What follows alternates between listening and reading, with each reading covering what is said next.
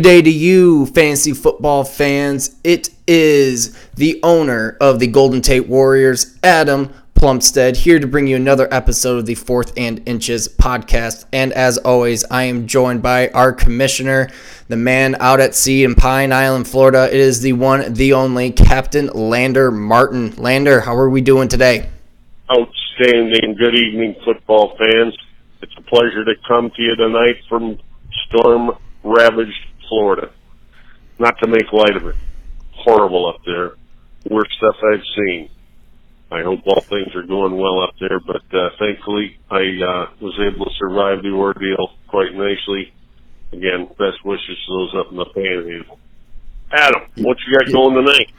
Well, first things first, Uncle Marty, we have our first award from Week 5, our Big Fish to Fry award. It goes to the person who overachieved the most last week, and it goes no other than Shady Business, good old Ben. He scored 141 points last week, and he was only projected 101. Big props to Ben there. Our second award, well, it's not really an award. It's more of a disgrace. Your Dead Fish award goes to Dan's Demons. After scoring a ton of points against you the week before, Dan's Demons only put up 75 points when he was projected 103. I was very fortunate to face Dano this week, so props to Dan's team for underperforming this week. Uncle Marty, do you have anything to add on these two awards? I can't complain a bit with those. Shady Business did take care of business. And you watch out for his team. I was looking at it a little while ago. He might be 2-3, but I think we're going to see and hear a lot of that squad going down the road. I couldn't agree more. All right, looking ahead to Week 6, we got a couple games I want to point out here. I think my biggest blowout of the week is going to be Shady Business off of that 141-point performance last week, and he is going to bend my dad over and just absolutely destroy him this week. Not going to be pretty. Not going to be pretty. Swaggy's team has just not lived up to its potential this year. And I think my biggest... got to take Matthew Stafford out of his lineup because Matthew's on a bye. The worst thing that could possibly happen. Oh, yeah.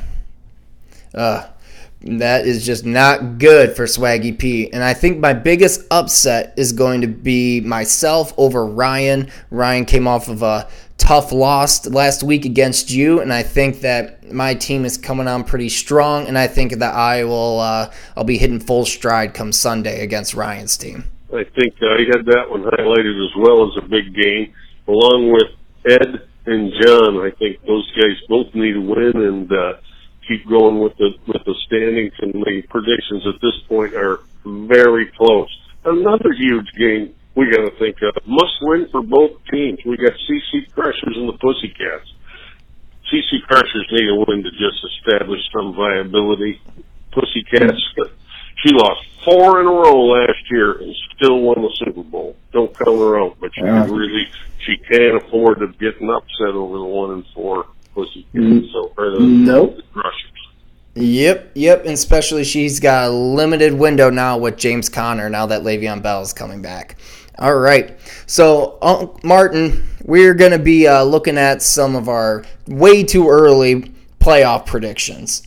So I'll go first, and at the number 1 overall seed, I have the Mangrove Snappers getting back on top where they belong. Year in and year out, you have been consistently at the top of fantasy football. Last year was an anomaly. I got you at my number 1 seed. Number 2, I got my brother, Dirty Landry. He lost to you last week, but he still got a solid squad. And at number 3, I got helmet-to-helmet contact, John's team. They're only 3-2, but he has faced some tough opponents. I think this is a 4-1, if not 5-0 fantasy football team. And as my dark horse, coming at number 4, she's 2-3 right now, but I think Gruden's Grinders is going to make a strong push towards making the playoffs this year and maybe, possibly, winning it all. What do you think here, Lander? Well, it's funny that you mentioned Gruden Grinders. If you look at her points for and her points against, she's getting the best from everybody. If you look at somebody else that's got the same record, it's the Pussycats. I mean, Danielle is 2-3, but has scored more points than she's given up, and the Pussycats are getting trounced with 2-3. I pick both those as possibilities for dark horse to getting in at 2-3. Up at the other end of it, Dirty Landry, Midwest Express, the Mangrove Snappers, helmet to helmet. All those is going to be close. Nobody's going to quit looking at it. We got to look. It's going to come down to injuries, but if I had to say right now, Mangrove Snappers, I agree with you, and I'd take Dirty Landry and helmet to helmet contact. I keep looking at this and changing my mind, but Midwest Express, he scored a lot of points. That's not bad, but his points against are is the lowest in the league. It's hard to come up against bad teams every week. Yeah, I couldn't agree more. All right, Martin, I think one game I'm really looking forward to this week is my dark horse team for the playoffs, Gruden's Grinders, going up against your Mangrove Snappers. You guys have a very, very high projected point total between both of you, and I think that this will be the game of the week, the best game to watch come Sunday in fantasy football. It very well could be. It very well could be. And you know how this stuff goes. Some guy gets 2-3 touchdowns or gets garbage points. One thing that's funny, we got Blake Bortles. I don't know if anybody's even got him, but he just gets garbage points all the time, 450 yards and losing efforts. And, a guy like that comes out of a dark horse like that comes out of it and will win you the Super Bowl. That was Melinda's quarterback most of last year. Yeah, sometimes you just got to have a hot quarterback and you can ride that hot hand until the Super Bowl or the championship. So, do you have any final thoughts for us, Martin, before we go?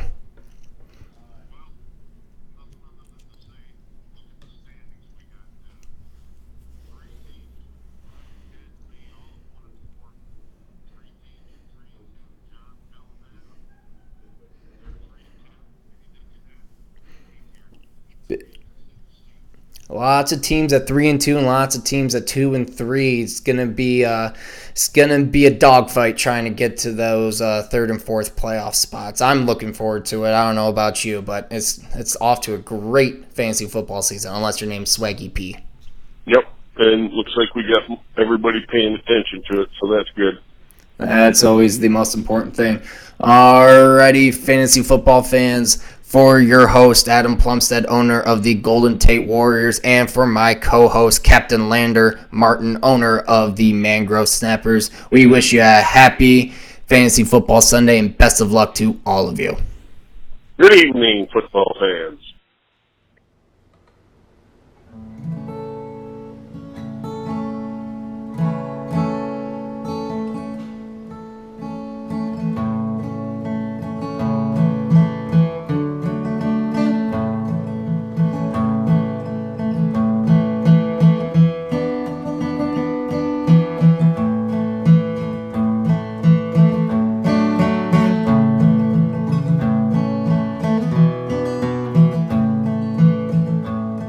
The sun shines bright on old Kentucky home. It's summer and the old folks are gay.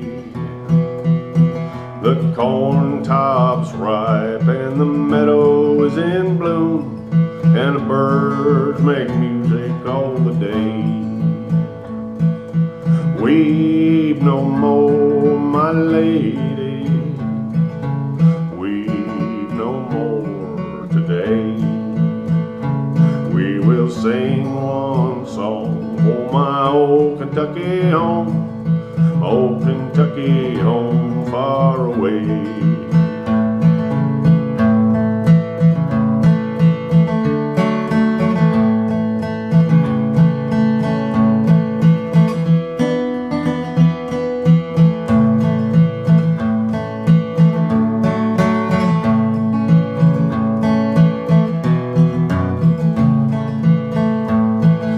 Young folks roll all around the cabin floor. They're merry, all happy and bright. By and by hard times will come knocking at my door. Old Kentucky home, good night. Weep no more, my lady. Weep no more today. We will sing one song for my old Kentucky home, my old Kentucky home far away. Weep no more, my lady. Weep no more today. We will sing one song for my old Kentucky home, my old Kentucky home far away.